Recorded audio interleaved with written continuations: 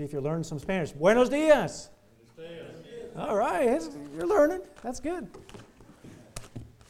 Good morning, or howdy. It's good to be here in Indian Gap, Texas. Never been here my whole life, so my wife and son, likewise, they have never been here, but we came in last night, and praise God, we didn't get lost. We were using a combination of Google Maps and Brother Ronnie's directions, and they kind of coincided. Actually, Google Maps had us going off to the right, or no, to the left, before we got to Pretty.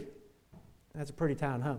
And so before we got to Pretty, and I said, no, I'm going to follow what Brother Ronnie said, and we just kind of kept the way, and we made it last night. Kind of late, all the food was cold, amen? But no, I was just kidding. Praise God, we made it, and we're excited.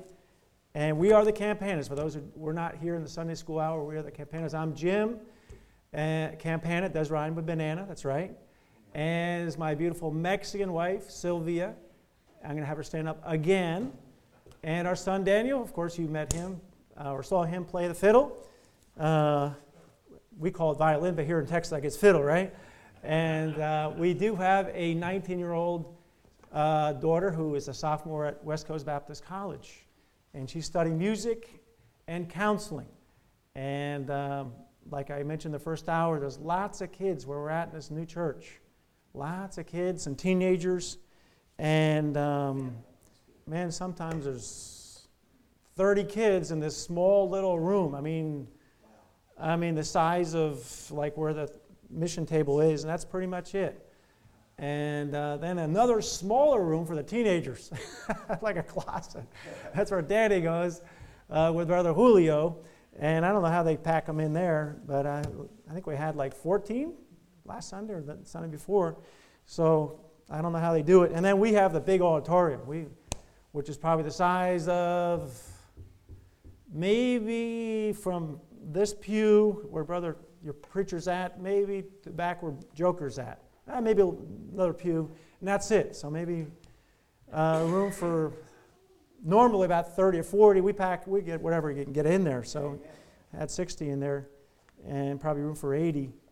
But anyhow, we are excited. We're on our 4th church plant by God's grace. To God be the glory. We do not claim any of it, any of the credit. Amen. We are instruments, nothing more, and at that, lowly at best, but to God be the glory. Amen? God's a great soul winner. God's a great church planner, and we are privileged to be able to have a part in it.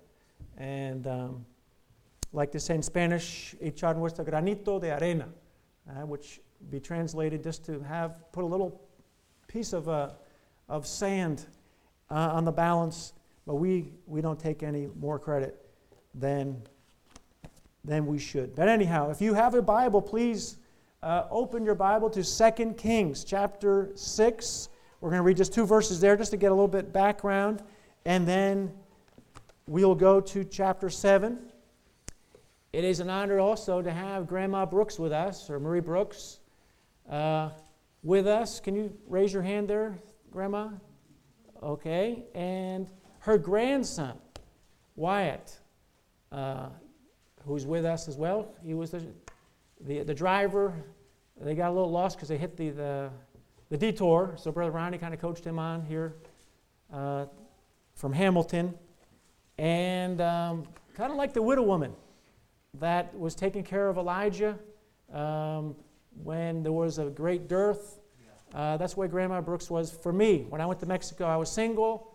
Of course, came back married. But there was only one church that took me on for $50 a month, and then a widow woman, Marie Brooks. She was supporting me for $125 a month, and I lived on that. I lived on that for a couple of years. And when I moved from Chihuahua to the central part of Mexico, a place called San Luis Potosí, I remember meeting her at the border. I think it was Brownsville. I can't remember if it was Brownsville, but anyhow, I met her on the border. Said, I got a surprise for you. I was like, man, what's the surprise? And it was a Chevy Suburban truck. And it was beautiful. I still remember it. It was beautiful. It had the wooden panel, remember the wooden side panel to it, and it was red, and some other colors, I think yellow in there, and I was like, this is just amazing. And we use that as our bus route vehicle. Man, we filled that thing up. We put a propane gas carburetor on that thing, and we'd get good gas mileage and just bring all the people to church. And Marie Brooks, I don't talk about people having rewards in heaven. I know Marie Brooks is going to have lots of treasure up in heaven for sure. Anyhow, if you do have a Bible, if you've happened to get to 2 Kings chapter 6 with all that talk, I'll be reading verse 24 and 25, and then we'll be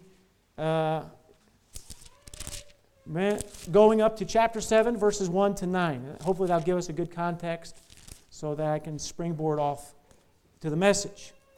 2 Kings chapter 6, verse 24 says, "And it came to pass after this that Ben-Hadad, king of Syria, gathered all his host and went up and besieged Samaria. And there was a great famine in Samaria, and behold, they besieged it until an ass's head was sold for 80 pieces of silver, and the fourth part of a cab of dove's dung for 5 pieces of silver." Now we're going to go to chapter 7.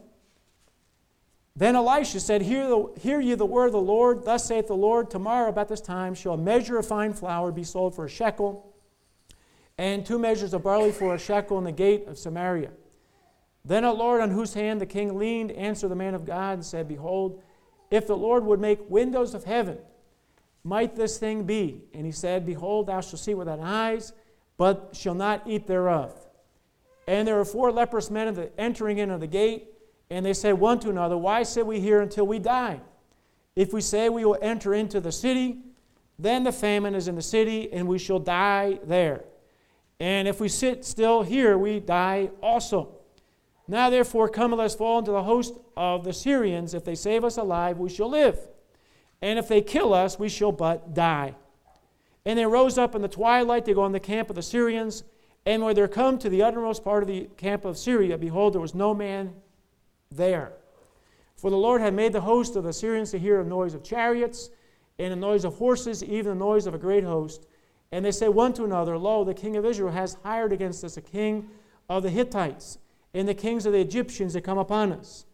Wherefore they rose and fled in the twilight, and left their tents and their horses and their asses, even the camp as it was, and fled for the life. And when these lepers came to the uttermost part of the camp, they went into one tent, and did eat and drink, and carried then silver and gold and raiment, and went and hid it, and came again and entered into another tent, and carried thence also, and went and hid it. Then they said one to another, We do not well. This is a day of good tidings, and we hold our peace. If we tarry to the morning light, some mischief will come upon us. Now therefore come, that we may go and tell the king's household. I'd like to speak to you for a few moments about a message titled, Go and Tell. Go and Tell. Let's pray. Father in heaven, we just thank you, God, that you are asking us this morning to lift up our eyes and look out in the fields that are ripe unto harvest. Father, you want us to go and tell. God, this is a day of good news, of glad tidings. And Father, we do not well, and Lord, keeping this to ourselves. Father, help us, God, to be willing to go and tell the good news of the gospel. Well, thank you in Christ's name. Amen. The king of Israel and the Jews found themselves in a very bad situation. Ben-Hadad, the king of Syria, and his mighty army had surrounded the city of Samaria. So much so that no one could get in, no one could get out. And so supplies, little by little, were just dwindling and running out. And so a terrible famine had set in. So bad, as you can see here in chapter 6, that an ass's head was selling for 80 pieces of silver. I looked it up on the Google, about $200 for roast donkey head. And a fourth part of a cab of dove's dung. I looked that up, and that's a pint a pint of dove's dung was selling for 5 pieces of silver. That would be about $12.50 for dove crud. The situation was so bad, if you kept on reading verse 6, it says that 2 ladies got together, and the one boiled her son the one day, and they had roast human flesh. And then the next day, they were planning on, or she was planning on eating her neighbor's son, and she kind of went bad on her bargain. And anyhow, the people were basically reverting to cannibalistic acts to survive. So we can imagine that pretty much every day, hundreds and hundreds of people were dying in the city of Samaria. No doubt the people started crying out to God, as of course most people would do, for God's mercy. And God, who is merciful, I believe, heard their prayers and miraculously intervened to open up the windows of heaven, of course spoken by the prophet Elijah, and God made the Syrian camp to hear the noise of battle, of chariots and horses and a multitude of people. Of course, that didn't happen, but in their panic, they fled for their life, and they left basically all their goods. They left all their cattle, they left all their horses, they left food and clothing, even wealth, silver and gold. And it was at this time that God put in the heart of 4 lepers to venture out to the camp, thinking, well, if we stay in the city, we'll die. There's no food. If we stay here in front of the gate, we'll die. There's no food here in the front of the city gate. And say, well, let's venture out to the Syrian army. They have plenty of food, and if they have mercy upon us, we'll survive. And if they kill us, well, we'll only die. That's what we're expecting anyhow. And so as they went out, they found sustenance and treasure beyond their wildest imagination. And so as they were just basically having a party, they really, in reality, were God's instruments, because the Bible says that God has chosen the foolish things of this world to confound the wise. Amen? That's right. They were God's instruments to rescue the perishing.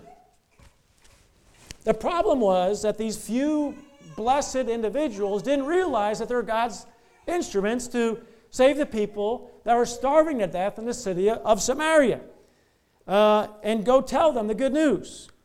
They're so caught up in their selfish pursuit of just pursuing wealth and comfort that they're hiding underneath the earth the very treasure that God has set apart to save and rescue the perishing, the people of Samaria. Well, thank God, God's given us a conscience. Amen? Amen. Because God used that conscience to stir them up and make them realize that they were sinning, that they're being selfish, they're being proud, and that God would judge them, God would visit them for hoarding the very bread of life that could save the multitude that was just probably a couple miles down the road. And so, God did a work of grace in their hearts, didn't He? God stirred up their hearts. God did a work because God's a God of grace. And they finally went and told the king the good news. And the next day, just like the prophecy of the word of the Lord through the prophet Elijah, it says that one measure of fine flour was sold for a shekel, which of course would be a very cheap price, and then 2 measures of barley, which is a cheaper grain, for 1 shekel, according to the word of the Lord. And of course that city of thousands of people were saved because they were willing to go and tell. I'd like to speak this morning about our duty to do the same. We need to go and tell. Amen. We need to recognize that the 7.8 billion people on the planet are also surrounded by a host of demonic spirits and have blinded the minds and hearts of the people, these billions of people, so that the light of the gospel of Christ will not shine into them. The Bible says in Ephesians chapter 2 that they're following the course of this world, that they're following the prince of the power of the air, which is Satan, the spirit that's working in the children of disobedience. The devil has surrounded this planet with these lying spirits so that people, like it says in Ephesians chapter 4, have given themselves over unto all lasciviousness, to work all uncleanliness with greediness. And basically that's what's happening. We're seeing that in the world. The world's caught up in sex and drugs and music and partying and just a loose lifestyle, and they're on the highway to hell. Amen? As I was, as a 19-year-old sophomore student at Buckner University, I was on the highway to hell as a rock and roller. And I met a man named Danny Circa. I was telling Brother Ronnie this last night. You know what? Sex, drugs, and rock and roll can't fill your heart. Only Jesus can. Amen? Yes. And Danny Circa, he was a janitor. As I went out for a break, I was studying for an Economics 103 exam, and I went for a break to get a bison hamburger with my girlfriend. And he was singing out at the top of his lungs as he was cleaning the toilets, a Christian hymn. It wasn't Amazing Grace, but it was something like that. And that was my burning bush. That drew my attention to the bathroom with my girlfriend. And we were, I was rock and roll. I was like, what is that, And he could see on my face that I was kind of like, taken back by it. And he said, oh, well, that's a Christian hymn. I got saved. I was into drugs. I was following the Grateful Dead for many years. I was going to rock concert. And he had my attention, let me tell you. I looked into his eyes. His eyes were all yellow from all the drugs he had taken. And he said, yeah, I got saved. And then he said, are you saved? And I was like taken back by that question. I was a Roman Catholic. I was saved. And so my Roman Catholic pride said, yeah, I think so. And the Holy Spirit of God said, no, you're not. You're not saved. And so for the next 2 hours, he just preached to me the good news of Christ. Amen. That Jesus said, enter in the straight gate, for wide is the gate, and broad is the way to destruction, and many there be in that path. And straight is the gate, and narrow is the way that leads to life, and few there be that find it. And I knew I was on the highway to hell. I knew that my lifestyle did not please God, and that sin does not please God, and I was condemned. And it was about 11 o'clock at night after hearing the gospel. It was December 18, 1978. I called upon Jesus to save me, and he saved me. Amen. And I thank God for that. But what about, like I said, these 7.8 billion people, 1/3 of which have never heard the name Jesus Christ? 1/3, imagine that. Almost 3 billion people have never heard. I think it's 800 million people that worship Buddha.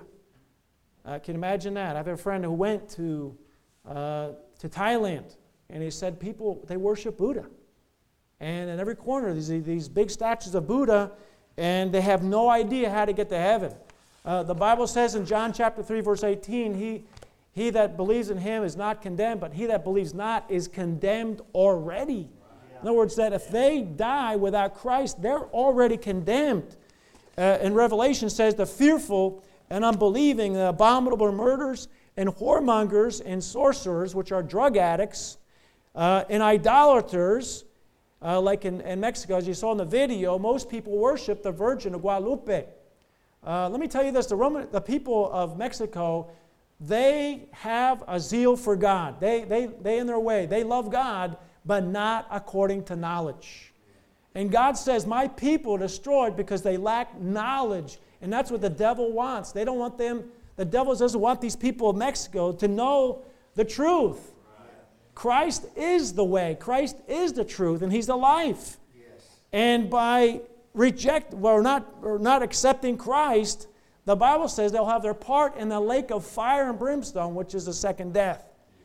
And so we have to recognize, we have to wake up to the reality that really most people in this world do not have Christ as Lord and Savior. They're on the highway to hell, just like I was, till I was 19 years old. Number two, we need to recognize that God, out of His great love and His mercy for the lost and dying people of this world, has provided the bread of life. Amen? Jesus Christ.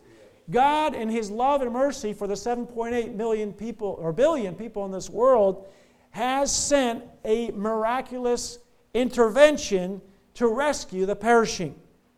Just like Elijah was prophesying about this bread to save the multitudes in the city of Samaria, just down the road, God's prophets have also spoken of a heavenly bread that one day would come and save the multitudes that are in the valley of decision and on the way to eternal death.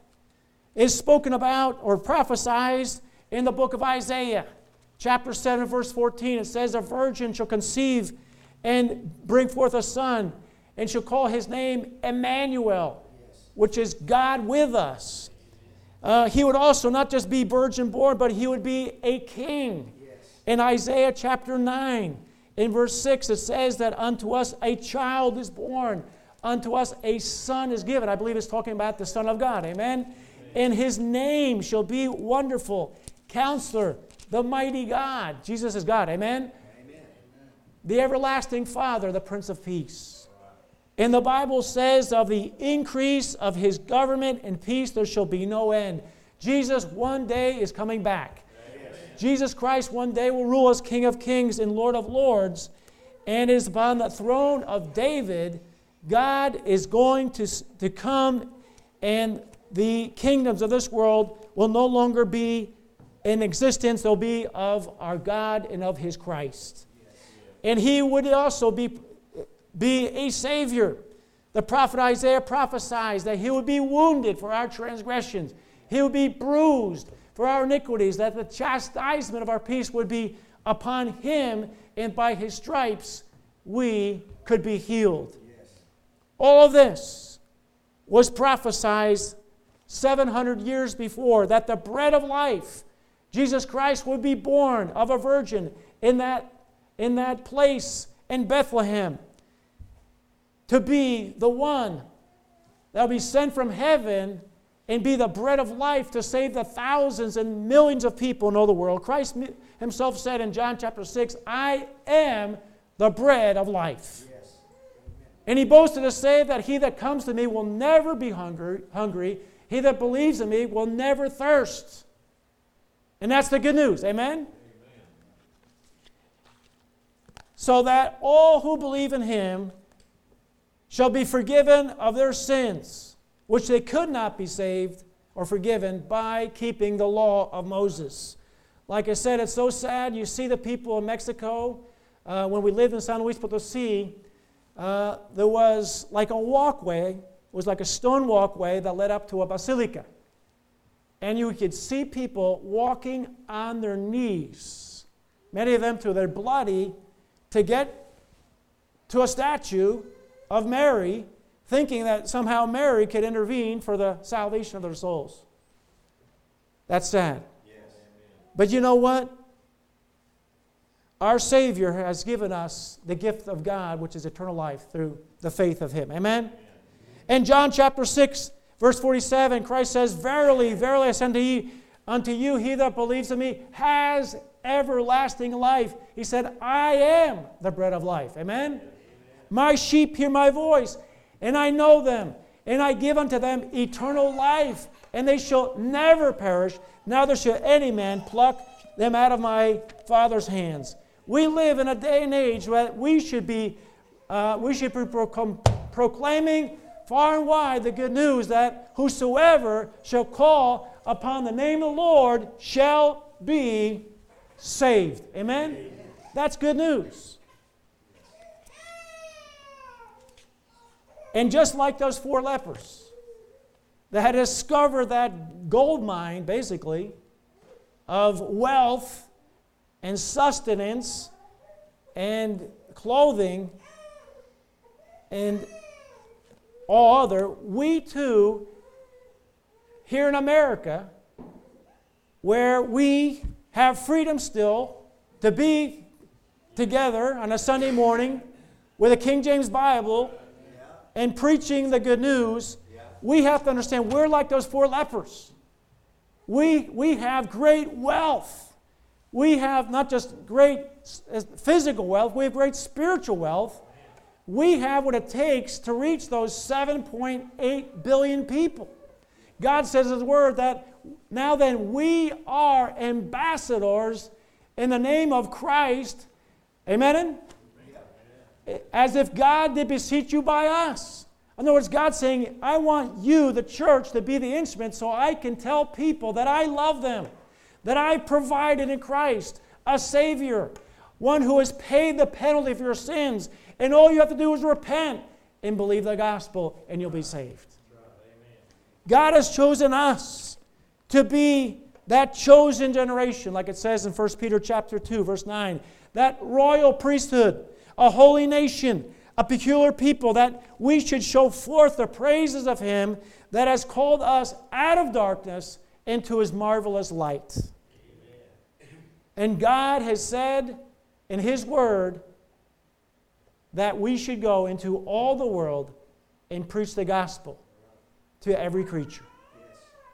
That means that we have a responsibility to go to the 198 countries of this world, sending out the light, sending out missionaries that are going to bring the bread of life to these 198 countries of the world so that people will not starve to death spiritually. Amen?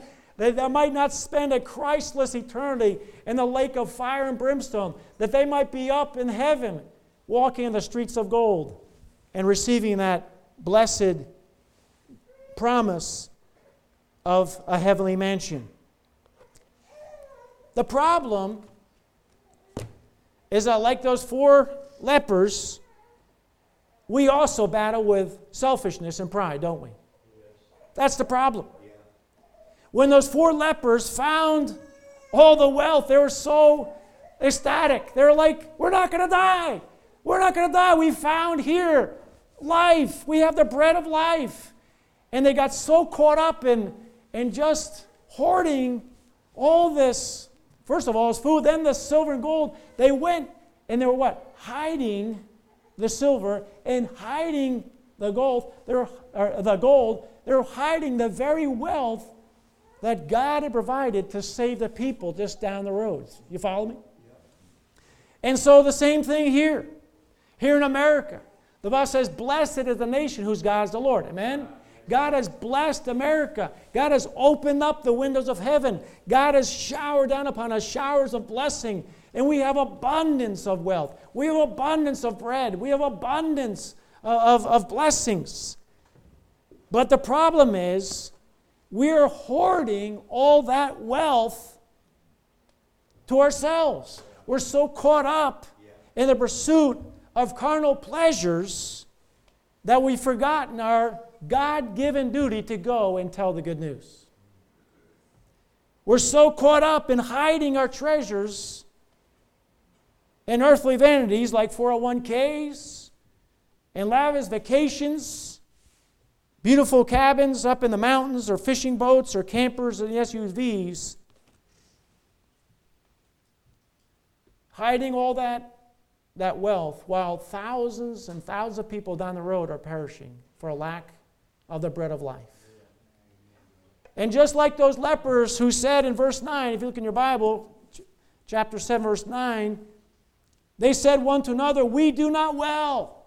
This is a day of glad tidings or good tidings. And if we hold our peace, and we hold our peace, if we tarry to the morning light, some mischief will come upon us. In other words, they realized by hoarding this wealth, by simply sitting back and doing nothing. I mean, they weren't getting drunk. They weren't robbing or stealing or killing. They weren't committing adultery. Simply, they were doing nothing, just enjoying the wealth. They knew that God's judgment would come upon them.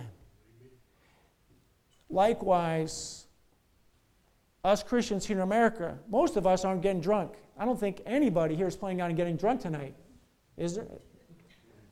I don't think, I imagine most of the men and women here plan on continuing being faithful to their marriage vows. Amen? I don't think that's the problem.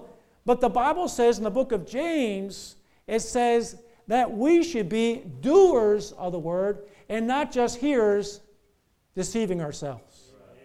In fact, further down the road in the book of James, it says, therefore, he that knoweth to do good and doeth it not, to him it is sin. It's not the sin of commission, it's the sin of omission, right? Because we're leaving behind what we know is our duty. We have what it takes. We have the bread of life, Jesus Christ. Amen? We love Him. We know Him. We praise Him. We pray to Him. And yet, there's thousands of people down the road here in Mexico, right across the border, that need the bread of life. And then further down in Central America, places like El Salvador and Nicaragua, and then further down in South America, and then across the ocean in Africa. I think there's 1.2 billion people in Africa. And then, of course, in China, who's become one of our worst enemies. But they have souls too. Amen? They need the bread of life. And so, every day that we who are priding ourselves in our King James Bible, and I love the King James Bible, amen? And pride ourselves in our Baptist heritage and pride ourselves in the fact we're saved, we're on the way to heaven, amen? But every day that we do nothing, thousands and thousands and thousands and thousands of people are passing into a Christless eternity. And their blood will be upon us. And I believe that we're seeing the signs of coming judgment, kind of like these lepers who said, we hold our peace, and if we tarry to the morning light, some mischief, some judgment will come upon us. Look with me in your Bible, Isaiah chapter 1, to see some of these signs. America, I believe, which was many years ago a righteous nation, a God-fearing nation. The people that came over here were carrying Bibles. Amen? Right. But now I think as we look out at what's going on in the country, I think it's very similar to what it says here in Isaiah chapter 1, verse 4. It says, a sinful nation, a people laden with iniquity, a seed of evildoers, children that are corrupters. They have forsaken the Lord. They have provoked the Holy One of Israel unto anger. They are gone away backward. Years ago, we were going forward. Amen? Now it seems like we're going backwards. What's happening? We're seeing our cities being burned. In Portland, Oregon, verse 7 says that your country is desolate. Your cities are burned with fire. Your land, strangers devoured in your presence. It is desolate as overthrown by strangers. They say a lot of these people that are burning our cities, Antifa, they're not even from America. They're people that have been sent from other countries. They're strangers. They're foreigners. They're communists. They're people that hate America. They're people who want to burn down America. They're people who want to get rid of our Constitution. They want to get rid of our guns. They want to get rid of all of our freedoms. But part of the reason why we're seeing what's happening today is because God's hand of protection is slowly being taken off America. Yes. God says in the Word, blessed is the nation whose God is the Lord. And you know what? I can't say, honestly, that the Lord is our God anymore. Amen. The Bible says in the first commandment, I am the Lord thy God who brought you out of the land of Egypt, the land of slavery. Thou shalt have no other gods before me. And I believe we've made money and pleasure and vacation a God. And we've gotten away from the true God. And we need to get back. We need to get back and understand that the reason we're in the situation we're in is because we no longer are holding the Lord to be our God. We need to get back to our first love, which is Jesus Christ. Amen? Amen. If not, America is going to lose her God-given privilege to be the lighthouse to the world. Yeah. In Matthew chapter 21, verse 43, it says, therefore say unto you, this is the words of Jesus. Matthew chapter 21, verse 43 says, therefore I say unto you, the kingdom of God shall be taken away from you and given to a nation, bring forth the fruits thereof. In other words, God is saying to Christians in America, well, if you don't want to be the light, if you don't want to give out the bread of life, then I'll put you on the side and I'll raise up a nation that is willing to do the same, to do what I want them to do. And so in closing, I just want to say we're in desperate need for revival here in America. Amen? We need, just like God did a work of grace in those 4 lepers' hearts, we need to pray that God do a work of grace in our hearts. Amen? That God would revive us. That God would do what He says He would do in Habakkuk. If you have your Bible open in your hand, look for Habakkuk. I'm having a hard time finding myself, so don't feel bad if you can't find it yet. Amen? But Habakkuk chapter 3, verse 2, it says, a prayer of Habakkuk the prophet upon Shigionoth. O Lord, I have heard thy speech, and I was afraid. Now, why did he say I'm afraid? Because if you read the first couple chapters of Habakkuk, it's talking about God's judgment upon the nation of Israel. God's judgment, that God would judge His people before He would judge their enemies. God's going to judge our enemies, amen? God will judge the Chinese for what they're doing, but God's judging God's people first. Amen. And so he said, I was afraid. Oh, Lord, I've heard thy speech, and I was afraid. Lord, I don't want you to judge our people. And so he cries out in this prayer, oh, Lord, revive thy work in the midst of the years. In the midst of the years, make known, in wrath, remember mercy. And so I think we need to do that here in America. We need to get on our knees and cry out to God, oh God, in wrath, remember that you're also a God of mercy. Amen? Remember, oh God, that you are a God that is not willing any should perish. And so we need to get on our knees again, like it says in 2 Chronicles chapter 7, in verse 14. You might want to look there as well. It says there in 2 Chronicles chapter 7, verse 14, if my people, which are called by my name, shall humble themselves and pray and seek my face and turn from their wicked ways, then I will hear from heaven and will forgive their sin and will heal their land. I was talking to Brother Ronnie last night, and he was telling me, you have a great preacher. That's good to hear. Amen? Back, Brother Ronnie was boasting on you. You pay him a lot. And I'm sure your preacher is well read. I like reading about revivals, and there was a guy named Brother Nash, or Father Nash, actually. And he would go around with a guy, a revivalist, years ago. I can't think of his name now. And I was going to say George Mueller, but it's not that. Finney, Charles Finney. And Charles Finney would send Father Nash to different cities in America, up in New England. And in the great New York, I think it was Rochester, New York revival, he arrived, Father Nash, about 3 weeks before with several other men. They rented a basement, and all they did for about 3 weeks was just pretty much fast and pray that God would send the power of God upon the people of Rochester. Finally, when Finney got there, it was just like God opened up the windows of heaven. They talk about how he met one of the most wealthiest women in the city.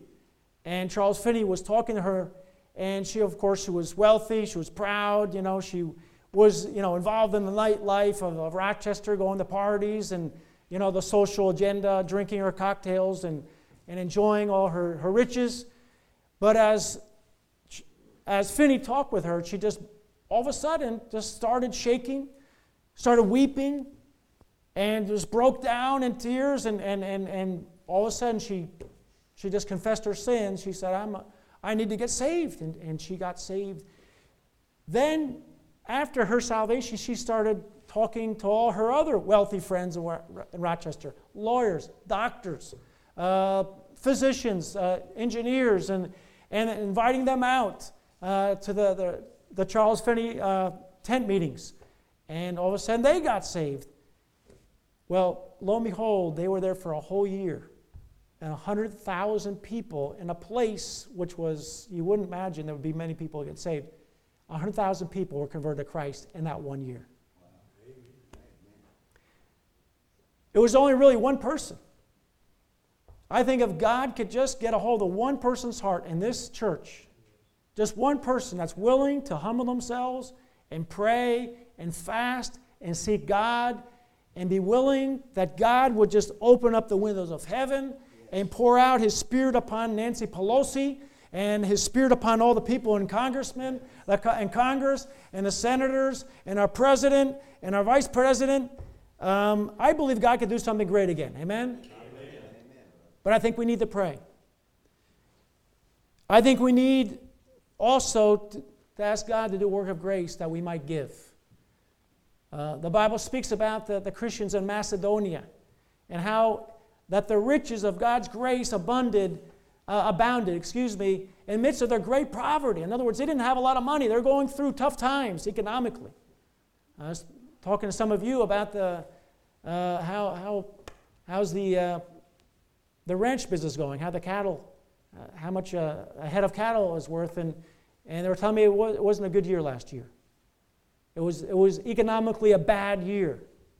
But you know what it says here? That in the midst of their great poverty, the riches of God's grace abounded so that the people of Macedonia were willing to give a special love offering to the people, the poor saints in Jerusalem, so that they might have the blessing of God's money. And I feel that we need to do the same. We need to understand that by giving to people who are sending the light, God is going to do a work of grace in our own hearts. You know, Jesus said, "Give and it shall be given to you." Amen? Yeah. Good measure, pressed down and shaken together. As we are willing to give, like those 4 lepers, they're willing to share that wealth with those thousands of people in the city of Samaria. You know what? God brought blessing, I believe, to those 4 lepers. Amen? God's judgment was taken off of them. The Apostle Paul spoke about a special love offering that he received. He was a great missionary. If you want to look in your Bible, Philippians chapter 4 and verse 15. The Apostle Paul said, "Now you Philippians know also that in the beginning of the gospel, when I departed from Macedonia, no church communicated with me as concerning giving and receiving, but you only. For even in Thessalonica you sent once again unto my necessity." You know what? Us missionaries have necessities. Amen? He said, "Not because I desire a gift, but I desire fruit that may abound to your account." The Apostle Paul is saying, you know what? When I started the gospel, nobody really believed in me. No one really believed that I was a true apostle and a missionary. But you people in Macedonia did. And you sent once and again to my necessities. And we see that those people who invested in the Apostle Paul, probably the greatest missionary of all time, probably started more churches, probably won more people to Christ. God used them to write a third of the New Testament that we love and cherish. Those people were investing in eternity. Paul said that you're laying up fruit to your own account.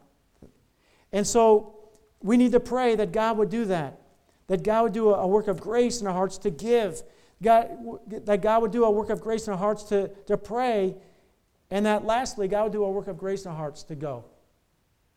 Those 4 lepers could have stayed, I guess, in their nice house. They had the silver, they had the gold, they probably had used that, or had plans to start, building on a nice mansion. But they said, no, we need to uncover this treasure.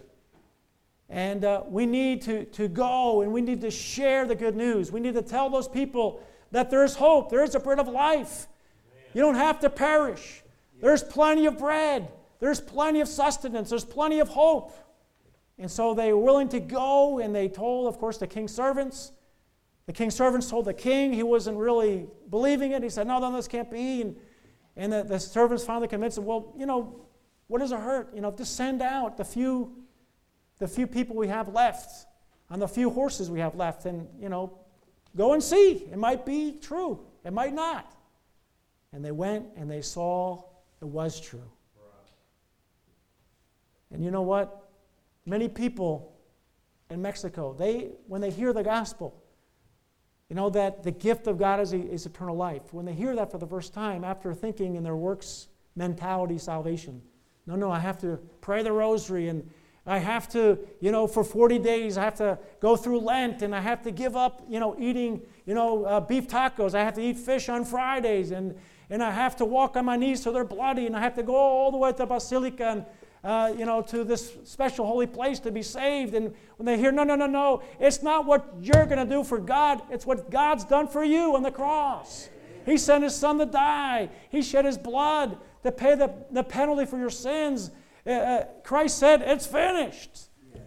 There's no more work to be done. God's offering the world the gift of God, which is eternal life. All we have to do is simply reach out and take it.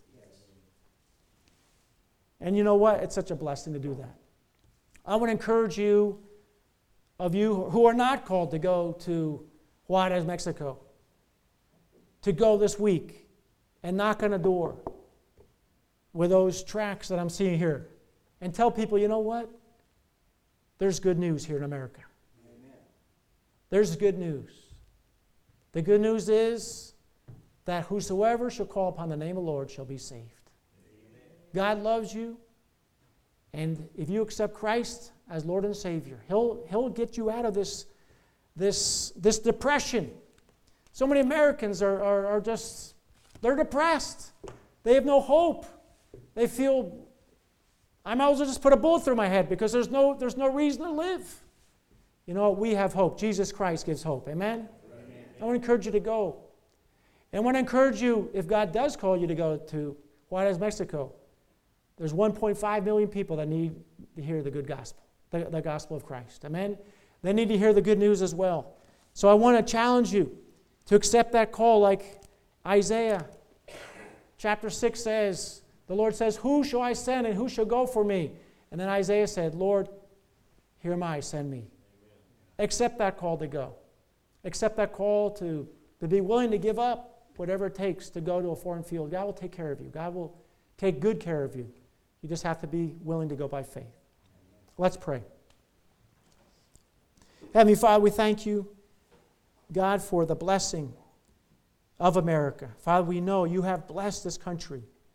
Father, you have incredibly just blessed the people of this great country. And Father, we pray that you would allow America to be great again. Father, we pray that you would stir up our hearts. God, that you would revive us again, Lord. That you would be, God, just doing a work of grace in our hearts like these 4 lepers. To be willing, God, to pray and to give and to go and tell people the good news.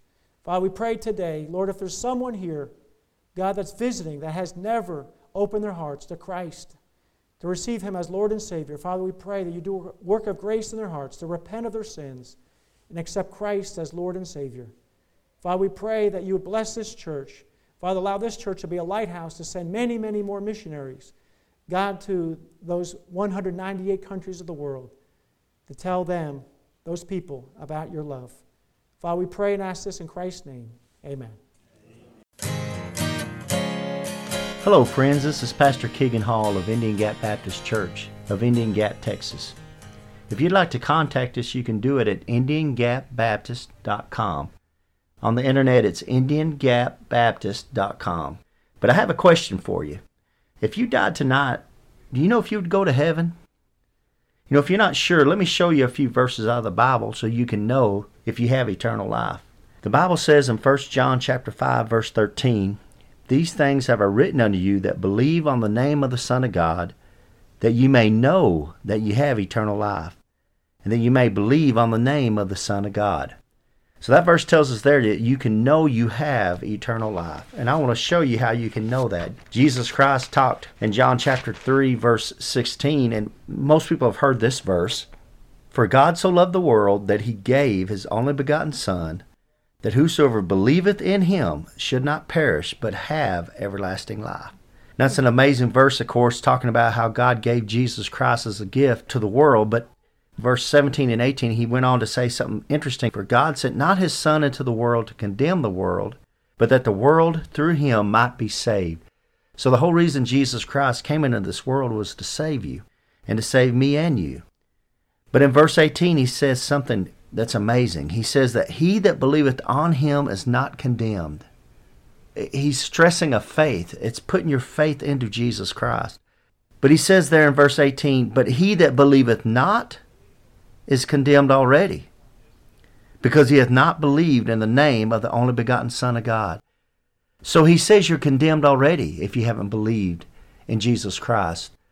It's not like you're going to go to heaven and you're going to stand before God and you're going to have God put your good deeds on the scale and your bad deeds on the other side of the scale, and he's going to weigh it, and if you've been a good enough person down on this earth that he'll let you into heaven. It doesn't work that way. Jesus Christ is real explicit here to say that you're condemned already. You need a Savior right now. The same chapter down in verse 36, it says, he that believeth on the Son hath everlasting life.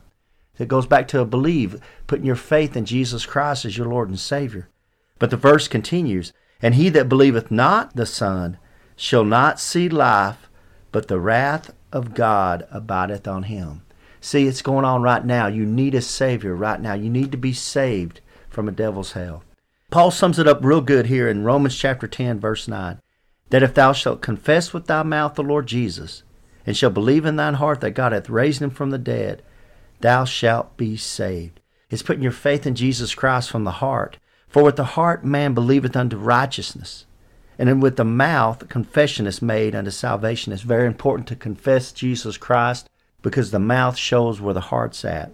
And in verse 13 he sums it up, for whosoever shall call upon the name of the Lord shall be saved. So friends, as simple as just bowing your head and saying a prayer, something like this. Lord, I know I'm a sinner. I know you died on the cross for my sins. I believe you came up from the grave and are alive right now listening to me. I invite you into my heart to save me. Please save me, Lord Jesus. Amen. If you prayed something similar to that, we'd love to hear from you. You can contact us at IndianGapBaptist.com. And God bless you, and until next time. Casting all your care upon him.